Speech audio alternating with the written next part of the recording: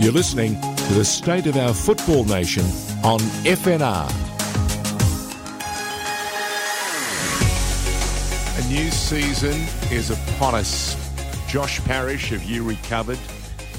It's not normal. I'm hearing it everywhere. I'm seeing the buzz. I'm feeling it. And we've got special guests who'll talk about it very, very shortly. And I've also decided we need to be a little bit more proactive. After what's happened with Antonio Conte at Spurs, I'm thinking we need to initiate a new program for all our presenters on FNR. I'm thinking no chips, no ketchup, no sandwiches, and no fizzy drinks. How many walkouts will we have, do you think? I'm not sure if the staff will stand for it, George. But look, maybe it's a little intimidating, the green room every week, seeing these real trim athletes after the longest pre-season in world football raring to go. And by the way, speaking of the green room, how good was it to have that youngster who's just arrived from Queensland, and he's put the big green on, and he's showcased not only what a smart young footballer he is, but what a canny media operator he is. Well, he had fun. Not surprised, because he's one of the guys on the field who likes to have a bit of a Mr. chat. Wenzel Hall is who we're talking about. Likes to have a bit of a chat to his opposite number, who's marking. We asked him about that. He says it helps take the pressure off him and stop him thinking about his own game. I heard jar and jaw a little bit with his marker. The anxiety leaves him. I heard he's got a nickname now. It's called Have a Chat Wenzel. And, we're going to be talking to someone who knows the Western United boys pretty well, and everybody else at the club, because his mission statement is he's head of football operations. He's the GM. He knows what's going on, and we should make him very welcome. And the best part about this is we've got him on Zoom. So why don't you introduce young Mal? Mal Impiumbato, welcome. Mate, looking good. Thanks, gentlemen. Thank you for having me. Well, can you believe it? All that pre-season, the 6-month pre-season that the A-League is renowned for, it's over. Longest pre-season in world sport, but we're delighted that we're only 2 days away from our opening game. So we're looking forward to it. I spoke to Popper about 4 or 5 years ago, and he said the same thing then, and how long it was. And the pre-season's actually got longer because of the way we've changed our scheduling, and our new broadcasters have come on board. And it's a very, very exotic and exciting occasion, because tomorrow all the talk is out the window and we actually see players on the pitch. The referees have got their act together. We have a better sense of VAR, and we've even watched VAR spread around the world. And hasn't it been interesting watching, especially from your perspective, because you were part of Football Australia, or Football FFA as it was in those days. You've been part of a World Cup with Australian teams, so you have a unique perspective, Mal. And here you are now at Western United. What have you made of all the tinkering and all this new technology that we need to embrace, because we can't be stuck in 50 years ago or 20 years ago or 10 years ago. The world moves on, and believe it or not, we'll get through COVID with a little bit more support. And we need to be smart. We can't rush back. And I hate this word normal. We're not going to see normal for a long time, but we can be smart and get around and do things. And I bet you're doing that, and that's been front and centre for you over the last few months as you get ready. Absolutely. It's been no doubt a unique pre-season, it's fair to say, obviously quite extended because of the break through the end of last season and the extension of a new starting date for the new A-League's men competition. But look, we've played a number of pre-season friendlies now, and we've been hampered by, I guess, the COVID impact here in Victoria, but so has every other club. So we've just had to move on and get on with what we maybe classify as the new normal, George. You had a lot of fun last week. You played your FFA Cup game, and absolutely. And what you just keep bringing the action, don't you? I couldn't believe some of those things that happened in that game. So what are you doing? You're writing a whole new script. It may look like it because once you go out and play for points, or you put a cup on the line, some funny things happen in football, as you can see. But it was just fantastic to be able to get out there and first and foremost play against a different side than Melbourne City. I think we played Melbourne City 3 times during the pre-season, so it was an opportunity for us to play a competitive match, and we were delighted to be able to get back out to Geelong just before this week's opener against Melbourne Victory. So it was a great opportunity for us to get back playing competitive football. The FFA Cup was the first outing for Western United in that competition. And of course, running that competition formed a big part of your former role over at Football Australia. So, I mean, just how relieved are you to see this competition still alive, still up and running, and with all the complications we've had?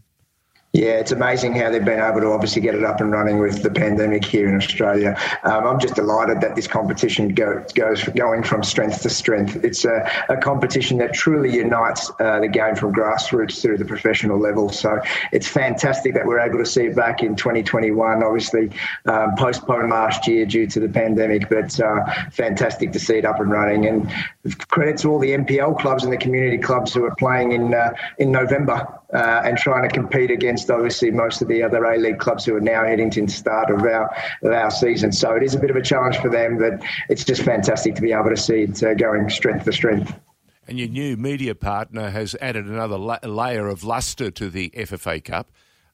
You can now see it getting the sort of support and encouragement, and indeed platform-wise, it's there for all to see. We're not hiding it. We're not playing it midweek. We're running it out there, and they're going to be standalone games.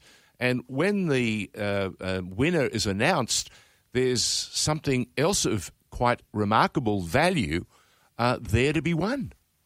Absolutely. You're talking about 5 games away from being involved in Asia, which is fantastic. And the opportunity for a grassroots club or an NPL club to have that ability to play on the biggest stage in Asia is just a fantastic carrot for anyone. So as an A-League club, absolutely. Do we value the FFA Cup here at Western United? Absolutely. An opportunity to win trophies. There's only 3 that you can win in Australia: the A-League, the Championship, the Premiership, and the FFA Cup. So from our sense, we're just delighted as a club that we're actually be able to. That was our first actual game in the FFA Cup, so another milestone for our club and an opportunity for us to win trophies, which is fantastic. Tell us about your role at Western United. What does it actually involve for the layperson who doesn't really understand what a GM does?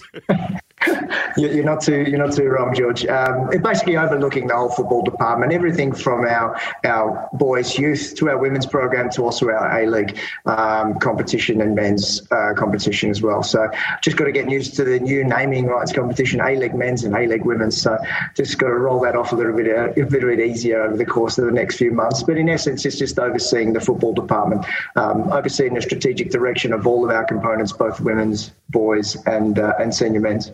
Yeah, and the A-League youth is another component to the programming that we're going to have to look at, and it's encouraging that they're all going to get their piece of the pie, their opportunity to shine. And speaking of shining, Johnny A started with a win.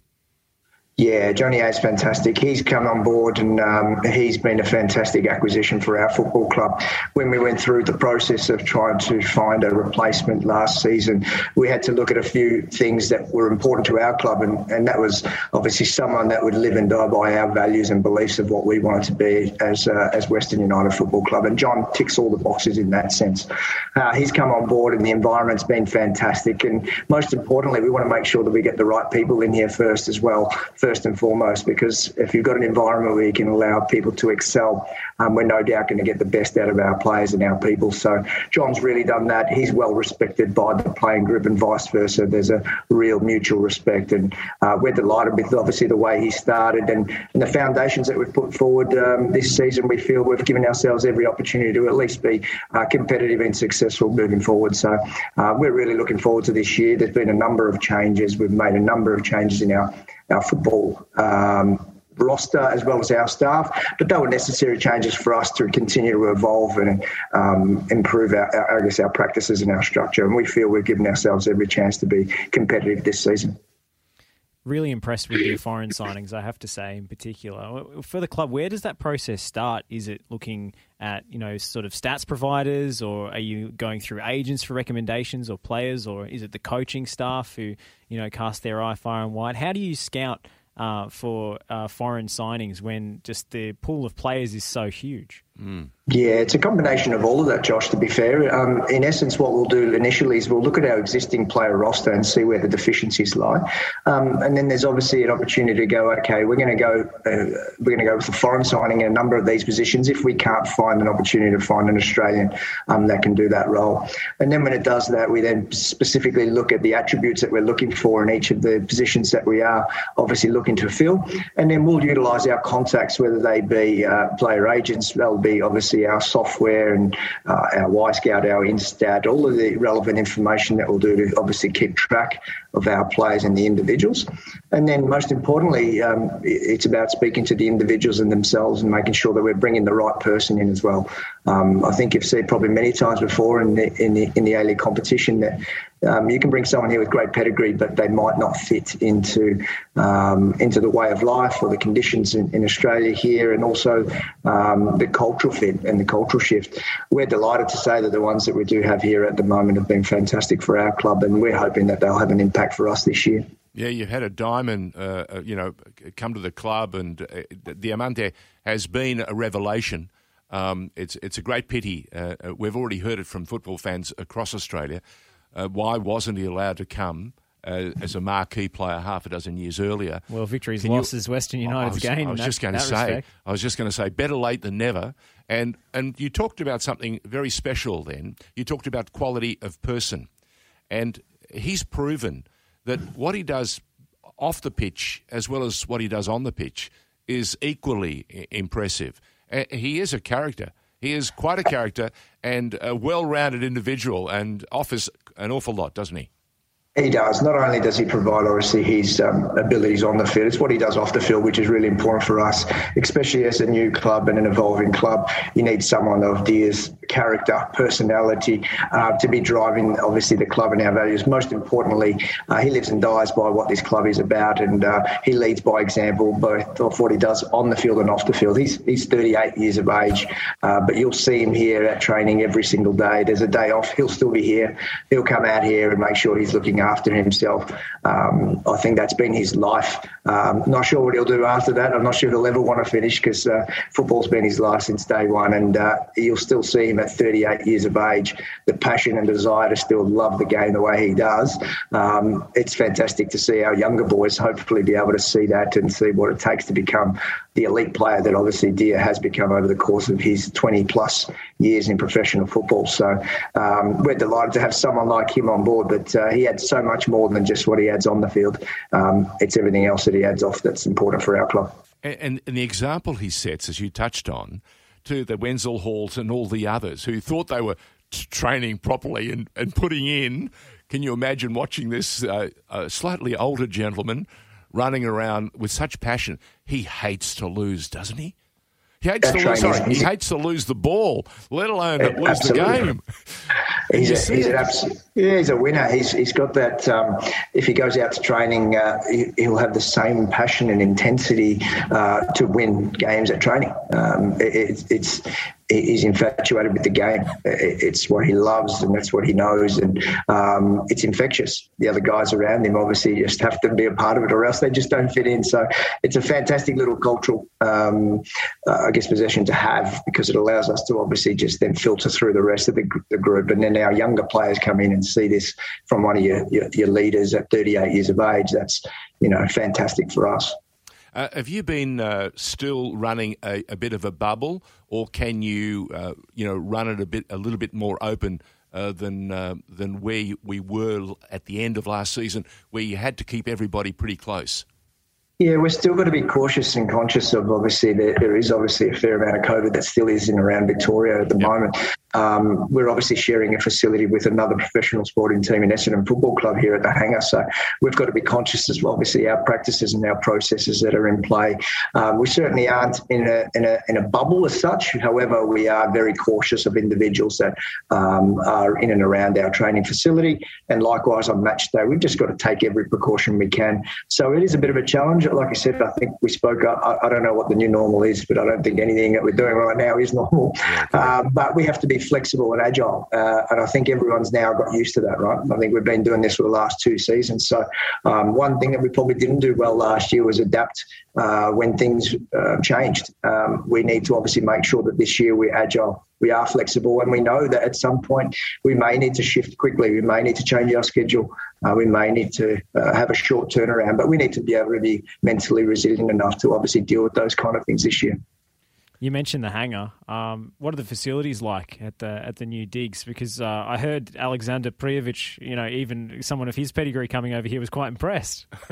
They are fantastic, Josh. We're quite lucky to be able to share a facility of this nature. The fact that we've got everything from a rehab and recovery and a medical perspective that you could ever ask for as a professional athlete is fantastic. So access to pools on site, drop pools, recovery baths, a gym that is extraordinary, an indoor area that allows us to do our prehab and our rehab as well. And we've got some real fantastic facilities. Even the pitch itself is in fantastic condition. So we're quite lucky, but it's an opportunity for us as a club to bring the club together as a collective. Previously, we were split football and administration, and now as of January and February next year, I believe it is, we're all going to be here in the one area, which is fantastic. That's an ability for us to obviously bring our administration and our football together, which will no doubt help us.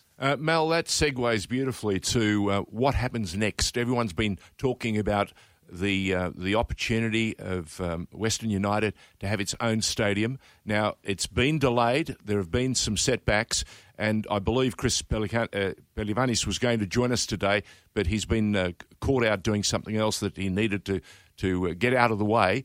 I believe we can get Chris next week to give us the absolute latest on what's happening at the stadium, and you've got some big news.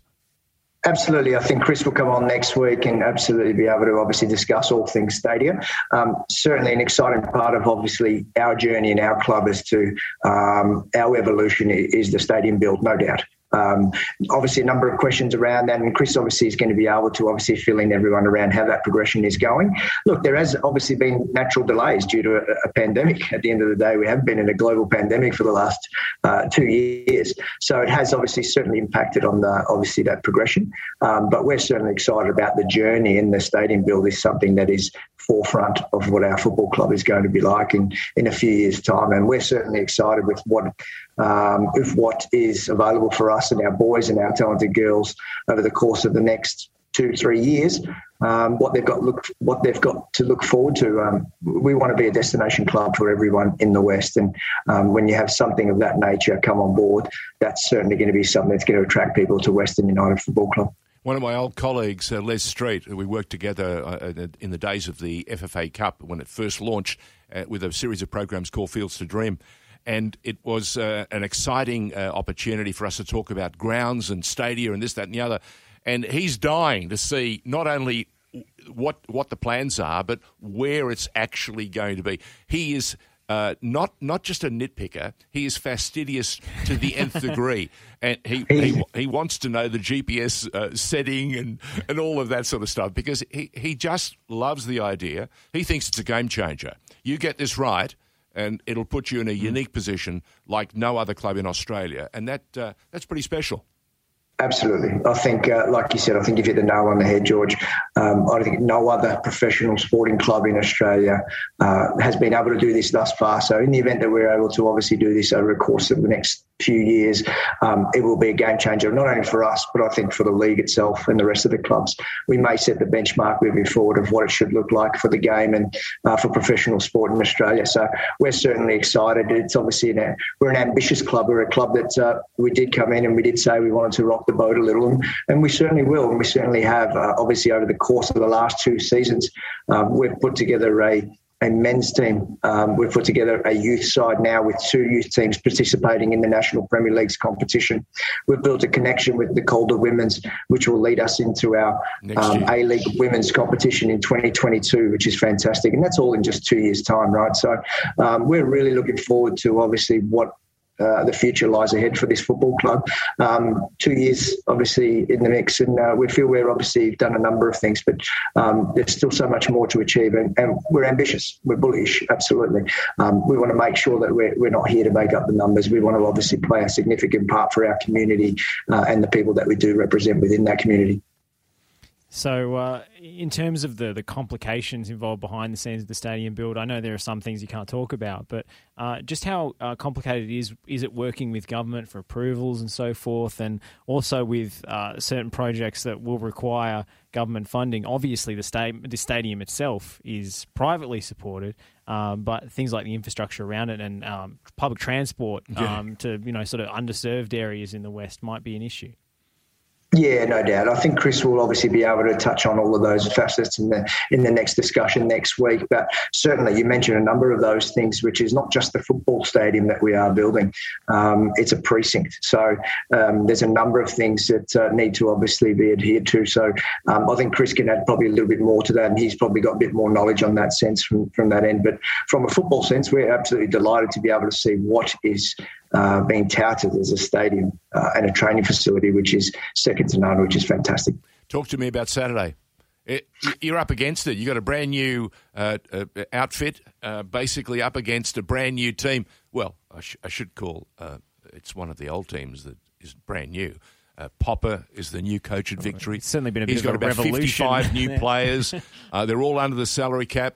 I don't know how they've done it, but no, it's an exciting time because Victory didn't enjoy the last couple of years, and they are notorious winners. They are notorious serial winners. They want to be seen as the club, the biggest club in the country, and they're going to be having to travel to Geelong to take you guys on Saturday. What time is the game? 7:45 on Saturday night, so we're looking forward to it, that's for sure. So I'm not too sure if they are, but we certainly are. But we know that, look, Melbourne Victory is a fantastic club with rich history, absolutely. But they've made a number of changes over the course of the season as well. They'll be certainly looking to improve on what they did last season. And likewise, from our end, we had a poor finish. We're not going to steer away from that. We had a poor finish to our season, and we're looking to make amends and start the season off obviously very well as well. So Saturday night, it's just, I think you walk around the club now and there's a sense of relief and excitement because we're playing for a competitive match for 3 points, which we haven't done in a very long time. So we've got a number of new faces ourselves, but the excitement amongst the group is fantastic, and we're really just looking forward to it. We hope that obviously people can get out there. We've got a fantastic initiative of kids under 12 free, so hopefully encourage a number of our individuals to bring their families, get out to a game. We haven't done that, again, in 1 or 2 years' time. We haven't been able to go to live football. So now is that time to actually get back and enjoy live sport again. And hopefully Saturday's that opportunity with the Melbourne Derby. Now, I noticed that Melbourne has just waved off more restrictions, saying to all Victorians that things are getting closer and closer to as they should be. Does that mean, though, we still need people double vaxxed to turn up to the football? Yeah, I think there's obviously recent changes that have been announced literally as early as today, and I think from midnight tonight there's a number of other changes. So I guess from our end we've obviously got to see how that evolves and what that means for Saturday. Yep. I think at this stage the capacity from what we had previously was 12,500, so I'm not too sure if that will be lifted. But I understand that the ticket sales have been great to date. I would encourage people to obviously still get their tickets as early as possible, understanding there obviously are restrictions. But I guess the opportunity to play in front of a fantastic crowd on a Saturday night for competitive for 3 points is something that we're certainly looking forward to, and we'd encourage everyone to join. And it's a season that I think most people are very, very excited about. I've seen a little bit of a change in Harden. I've seen obviously it looks a little bit different this year, and people are obviously excited, and you can certainly feel it around our football club, and we're delighted to be able to obviously go out and open the season on Saturday night against a rival in Melbourne Victory. So I would encourage those to get to the stadium. But if you can't attend, there's obviously an opportunity for you to watch on Paramount Plus as well, which is fantastic. I was just going to ask you one question. What stage of the week does John Aloisi pick the team? Do the boys know who's turning out on Saturday, or is there still another session? And then he pins up the sheet, the team sheet, and says, "There you are." Yeah, so we've got another session tomorrow morning. We'll train here at the hangar again, and we'll have one session before Saturday. So at the conclusion of that session, the team will be erected in the change rooms, and the players will know if they're in that squad. You won't really know if you're in that starting 11. John will advise, obviously, on the day as to what that 11 will look like. And obviously, most of the players will probably chop and change throughout the week, and they'll see themselves in, and there'll be a few bib changes, and the bibs will shift across from one person to another. So John will certainly keep everyone eager and on their toes, no doubt. But the good thing is from our end that we've got, obviously, most of our players up and ready to go for this week, which is fantastic. Cannot wait, Mal. Thank you so much for joining us here on FNR, and best of luck for the season. Thanks, gentlemen. Appreciate it. Short notice, we thank you very much for jumping in, and we look forward to catching up with Chris Pelivanis next week to talk about the nitty-gritty and answer some of those questions that have been just absolutely needing to be answered regarding the new stadium and just some big news that's coming out of Western United. Thank you very much for joining us, Mal. Thanks, gentlemen. Thanks for your support. All the very best. Bye-bye. What a terrific time for the game, huh? Let's take a break. We have another special guest coming up very, very shortly. Someone I've known for an awful long time. We didn't work together at SBS, but just you know missed what? Each other? We just missed him, yeah, like ships in the night. His name is Mike Tomalaris. I know him as one of the great faces on SBS and the man who helped to shape the way we loved and fell in love with the Tour de France, the great cycle race that the whole world now looks forward to each and every year, even during a COVID. So there you go. We'll be talking to Mike Tomalaris right after this word on FNR, State of Our Football Nation. Josh Parrish, George Danekian. You're listening to the State of Our Football Nation on FNR. Mike Tomalaris not very far away. We're almost ready to admit him into the Zoom room. Not the green room, but the Zoom room. He's very comfortable in those areas. And I don't recognise him with glasses, but I'm sure he'll take them off very shortly so the rest of the world can recognise him. We're just going to catch up with a couple of things that are happening because tomorrow, very big game. It's the first game of the brand new season, and it's the A-League champions, the winners of the double, Melbourne City, taking on Brisbane Roar at Amy Park. And PK, Patrick Kesnorbo, had some things to say when he fronted up first at the wrong venue and then ended up at the right venue. So before we catch up with Mike Tomalaris, here's PK, Patrick Kesnorbo. Yeah, everyone's available. That's obviously been away with international. So look, he flies in today. We'll have a training session and we'll see how they all pull up. I know Andy is because he left early for the camp. Macca and Lex, we won't know until they get in today. So we'll see how they pull up, obviously before training and after training, and we'll make a decision sort of tomorrow. Socceroos in contention for selection. Wow. Friday night. But if he decides on resting those guys... Do you play them? I think you play Naboo because he didn't make the trip to UAE to play against China. Yeah. Yep. Lecky, I think it's a tough turnaround for him from Wednesday morning, 2 a.m. Our time, to Friday night. I can't imagine him starting. And remember what Johnny Aloisi said when we saw Harry go down injured. Yeah. Long flights... It takes a lot out of players. Muscles don't necessarily respond as they should in long flights. Someone who knows all about that stuff is Mike Tomalaris. He's accustomed to flying around the world. It's always been a ritual, not like a spirit. Well, I suppose it could have been a spiritual ritual for you, Mike Tomalaris. Welcome to FNR. How are you? George and Joshua, it's wonderful to be with you, George. I haven't seen you for a long time, but I know you live at Port Melbourne. The spirit of Tasmania goes past your place every morning and every evening. I'm fine. I'm really good. I'm looking at the next chapter of my career, of my life, having moved on from SBS after 34 years. and I couldn't be fitter and healthier, and life's just beautiful right now, George. Mate, that's tremendous to hear. The last time you and I caught up, it was the Tour Down Under. It was Semaphore Park, and I was hosting, I think, a New Year function there with thousands of people. And the minute he's rocked up on the stage, guess what? They've gone wild. They've gone nuts. I'm sitting there thinking, hang on, I'm the feature act, and Tom Alaris is getting all the kudos. So George, he then proceeded to then spend the next half hour. It was a 5-minute interview. Next half an hour doing a thank you very much. I'm delighted to be here on behalf of SBS. Look forward to the next adventure. Mate, George, it's not all about years, you. 34 years. 34 years. Now, when did you join? Because I left in 88, didn't I? That's right. You left shortly after I arrived, more or less. That's incorrect. I did my first job at SBS in 1987 when I was working for World Soccer back then. And back then, George, I was just basically writing scripts for the matches that were coming in off the satellite.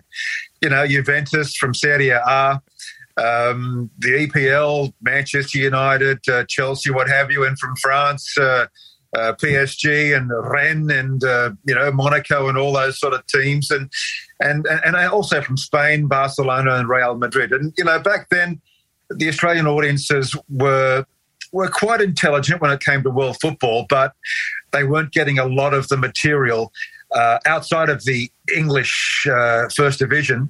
They weren't getting a lot of their football material from other parts of the continental Europe. So I was very proud to be associated with Les Murray, who took me on board as a scriptwriter back then, just writing scripts and voicing them for World Soccer.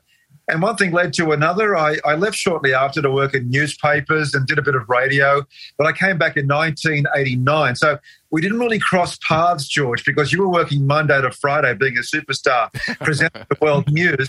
I only came in on Saturdays and Sundays to work on World Soccer. So our paths didn't really cross until later on. But you did catch up with a friend of mine, a young guy called Tim Jardine, who started very similarly, a journey very similar to yours.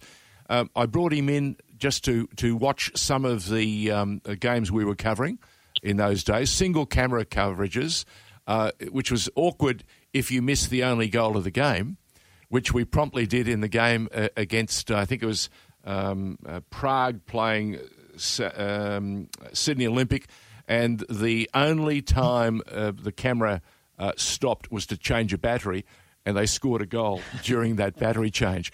Things have changed, Mike, not only in the way we distribute and showcase the game, but the way television is done. You remind me of a very different time in broadcasting when we had to engineer. We actually called. Now, this is the best part. We used to call games off the TV screen. It was live to tape. The Vision had just arrived from Argentina. All we had was a lineup, and we were supposed to call the games coming out of South America. Now, people are doing that again, but they're doing it for different reasons. They're calling off the monitor, but they're doing it because of COVID or because they can't afford to fly there. So it's interesting. It's almost gone back to the future. That's exactly right. I can remember it was 1993, Australia versus Argentina, or Argentina versus Australia. You might remember Les Murray and Johnny Warren were on location in Buenos Aires. We were 1-1 after the first leg in Sydney. Yep. It was the year of Maradona's comeback. And Les and Johnny were on the field back then hosting Andy Pascalidis, who was the main commentator for SBS back then. Where was he? He was sitting in an audio booth in Sydney at SBS, calling the match off a TV monitor, which was no bigger than perhaps your desk right now. It was very, very small. But you're right. Things were different back then, and they're perhaps pretty much the same 30 years on. But TV has changed in my field, George, and that is covering the big events in cycling, like the Tour de France. I can remember when I first covered the Tour de France in the early 1990s, our audience numbers were so small, literally next to nobody was watching. And if there were people watching, the daily highlights programs that were being presented to our audiences, our numbers were so small we could literally just record the daily highlights on VHS and post them out to the number of people that were watching back then. Now, you're being cruel, but you're very true, very much on the money. And I'll scare you even more. I remember doing a highlight package for the Tour de France in 1982. Wow. It was one of the unique occurrences. The late... Laurent Fignon? No. One of the head honchos at SBS, who's no longer with us, he said to me, I hear you like to do some sport. Why don't you do a coverage of this? And it was a case of the packaging and putting it to air. Yeah. And you were there during not only the real beautiful genesis of the Tour de France, but you and that fabulous voice, Phil, Phil Liggett. Yeah, Phil Liggett. What an absolute gentleman, and you can tell us what you know of Phil, but what a star and what a team you guys put together, and what a magnificent discovery that you offered a brand new audience that was coming to terms with a Europe and an event that they'd never quite got their head around, and then the coverage just exploded and just got better and better. And they were pushing the envelope. We thought that the Channel 9 team doing the cricket was the most innovative crew, and they were putting cameras in stumps. Well, you can tell us a few stories about where they didn't put a camera. They put cameras in everything. Motorcycles, motorcycle helmets. You saw a magnificent evolution that gave us a way to view a world-class event, the Tour de France, in a manner that no one imagined was possible. George, there are three people in the world of broadcasting that are my mentors. You're one of them, and I say that genuinely because I've become a newsreader in my time as well as being a sports journalist and presenter, and you're the man who gave me inspiration. The other two, Martin Tyler, as a commentator, and you're right, Phil Liggett.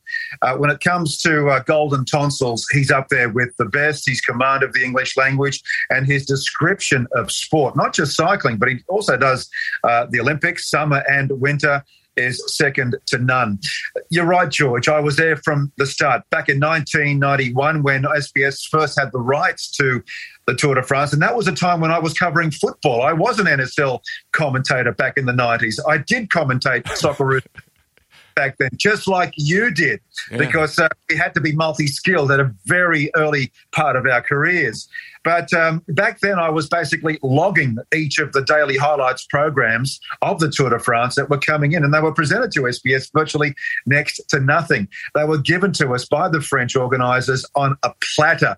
We've got this event. It's called the Tour de France. It's not a game of football. It's not over in 90 minutes. It runs for 3 weeks. Really? 3 weeks? Yes, but you can have a half-hour program each and every night. So SBS took it on. It was content. It was valuable content. And even though very few people were watching, it evolved. It snowballed to what it is today. Back then, a lot of Australians would not have known what the Tour de France was. And even if you don't follow cycling, and even if you don't have a small interest in world sport, when you mention the Tour de France, you know it's a bike race. And if you don't realise it's a bike race, you know that it's something spectacular when it comes to television coverage and broadcasting. People watch it for many different reasons, George and Josh. They watch it for the sport and the pushing of pedals first and foremost. But there is the scenery, there is the architecture, there is the history. And with Gabriel Garte, there is the cuisine that we implemented as well. So it has many different layers. It's not just a sporting event. It is so much more. And you're absolutely right. And there's another layer that you haven't touched on, and that's the grand drama of the actual race. And in your time, we've had some Australians who could actually compete. And indeed, we had a winner, did we not? I remember George, when I first started, it was Phil Anderson, and we thought he was the greatest Australian cyclist on the planet. And you found out that there were quite a few more, and we've got some even more exciting talent because of what you guys have done in those early years. We've I suppose, sparked an interest in the next crop. I think I live in Melbourne, right, and I watch the cyclists in all their gear. They may as well be cycling in the Tour de France, and they do it every day, mate. They don't wait for the 3 weeks. They cycle every day, and you see peloton after peloton. We have the Hell Ride down here in St Kilda, in Port Melbourne, and that's a dangerous event. Do not get in the way of that peloton, especially if there's a red light. Oh, dear.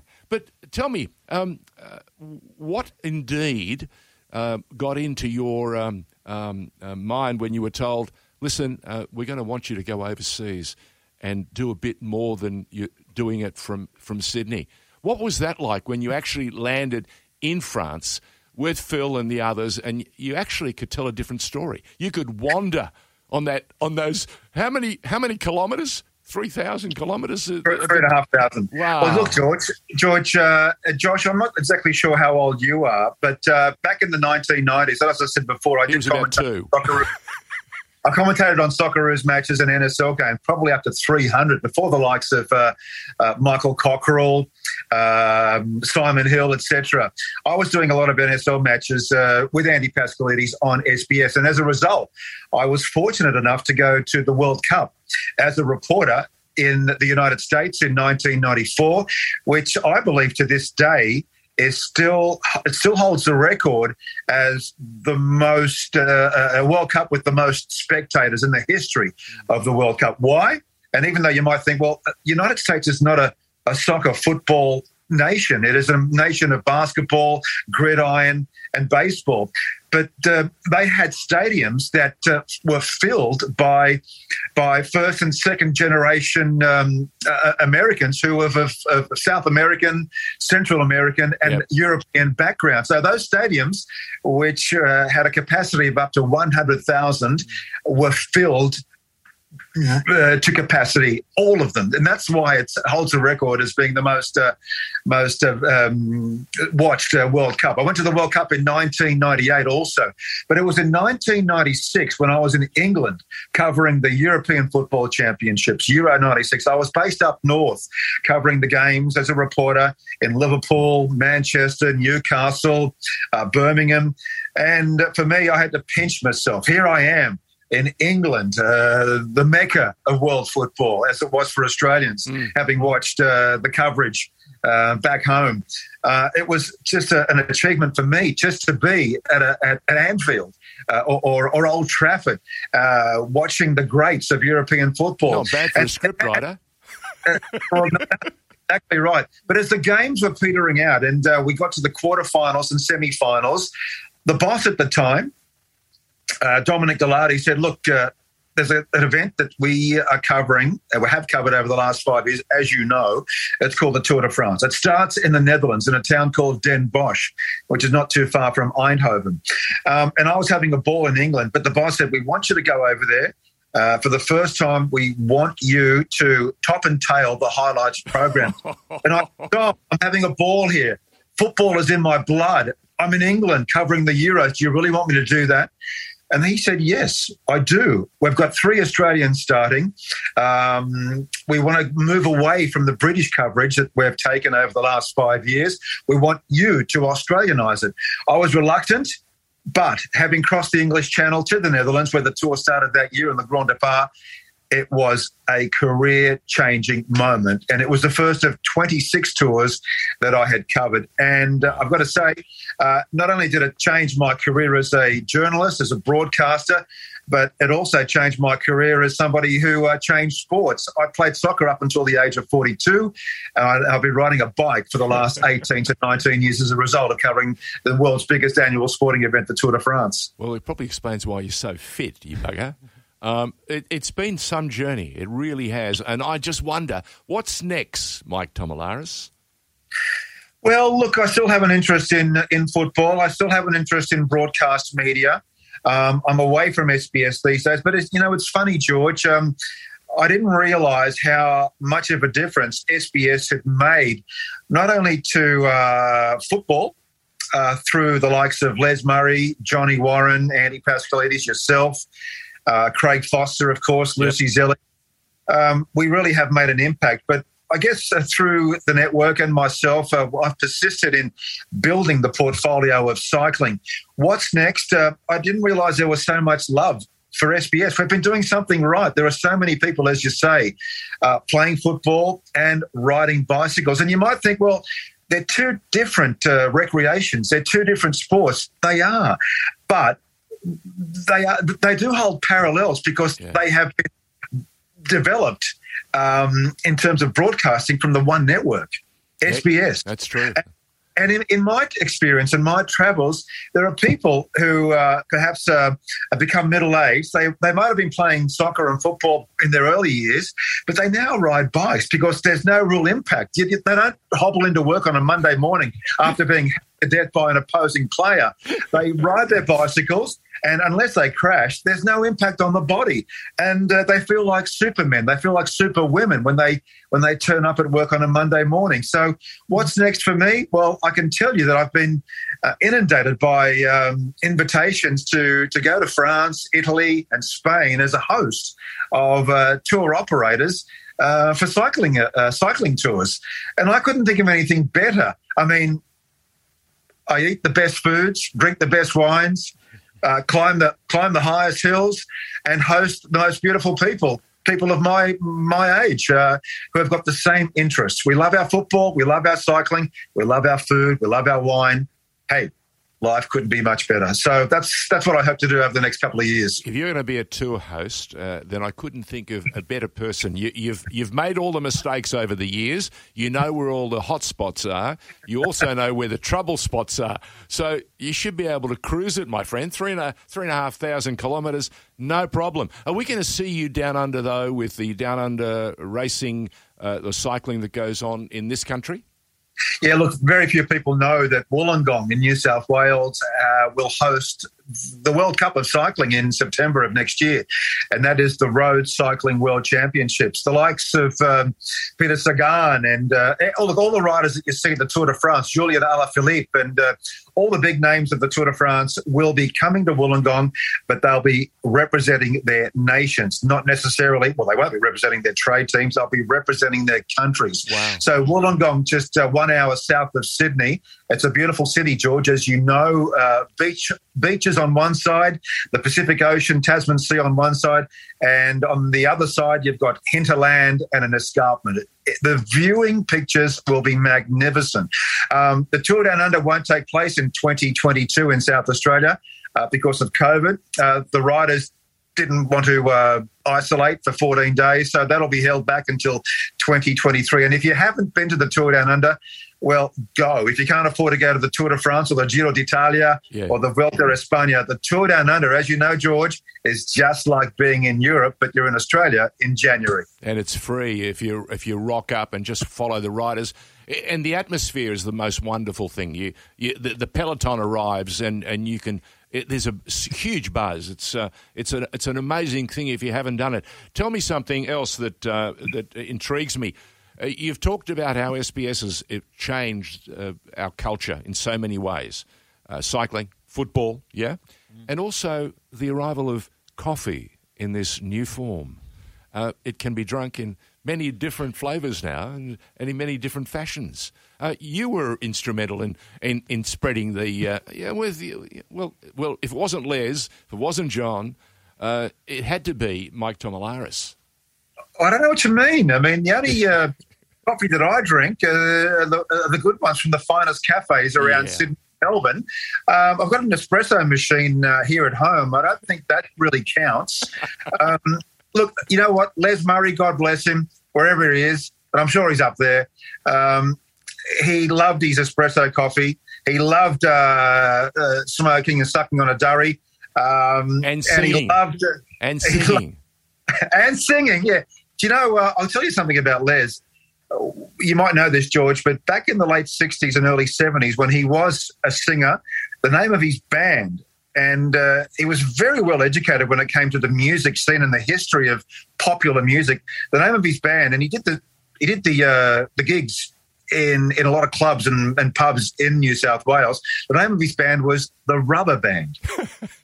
Did you know that? I do. I'll tell you why, because I remember seeing him at the Hakoah Club when Frank Lowy was the president of the club. So it goes way back, way back. Can I voice or make a suggestion to you both? Yeah. I've been long thinking about the name change for the FFA Cup and what are we going to call it? And the Australia Cup obviously is logical. Yep. But wouldn't it be nice if we could pay tribute to the great man and name it in his honour and call it the Les Murray Cup? It works for me. It works for me too. I like FFA because it's got that FA, Football Association. Correct. From England. But look, we shouldn't really tie ourselves to the UK anymore. We can stand up for ourselves, can't we? Look, absolutely. Les Murray, is there a Johnny Warren Cup? There was a Johnny Warren Cup, wasn't there, once upon a time? I think there's a Johnny Warren medal. There's a Johnny Warren medal, yeah. Yes, okay. Yeah. What about a George Danikian Cup? No. It's too truncated. It's too long, buddy. That'll have to be the FNR five-a-side. Can you imagine the five-a-side? Yeah, actually. By the way, we took an oath, I made a proposal at the beginning of our program today. You might have missed it.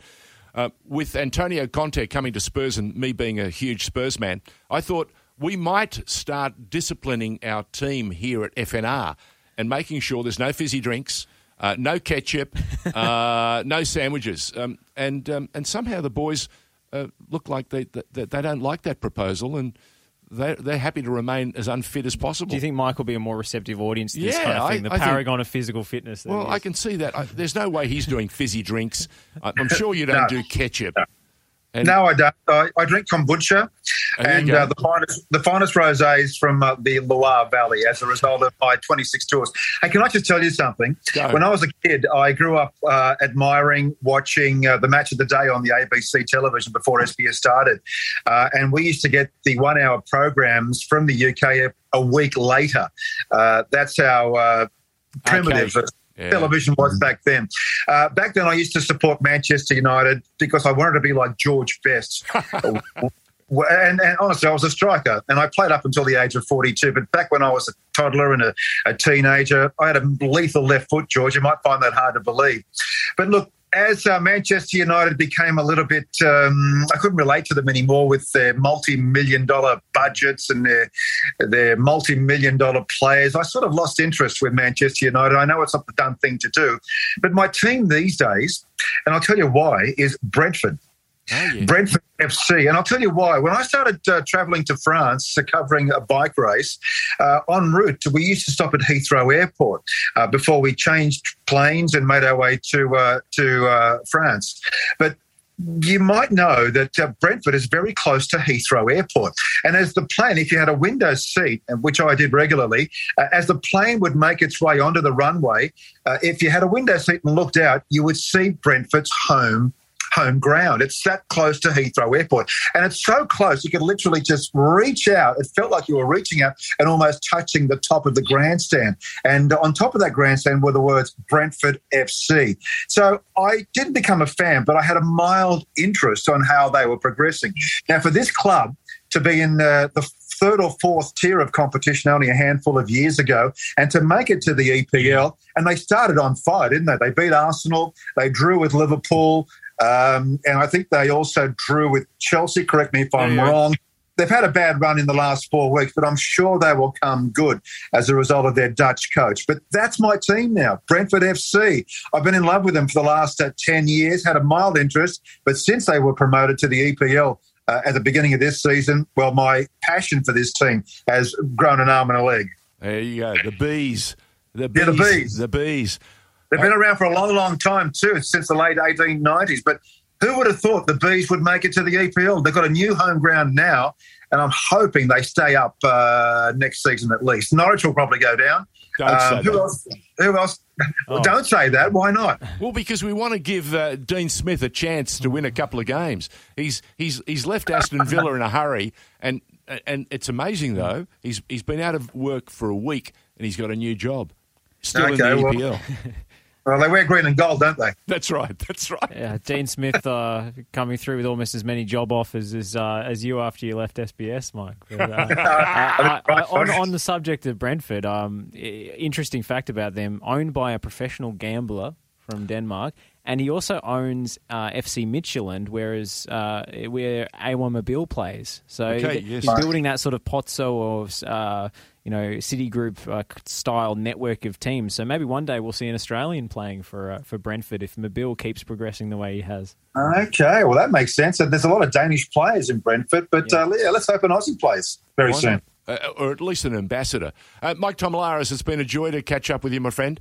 I was absolutely shocked when you finished at SBS, but I believe, and I have great faith, that this world is full of opportunity, especially for good people and people who have served a tremendous apprenticeship and also helped to deliver some of the grand sports in a fashion that no one thought was possible 20, 30 years ago.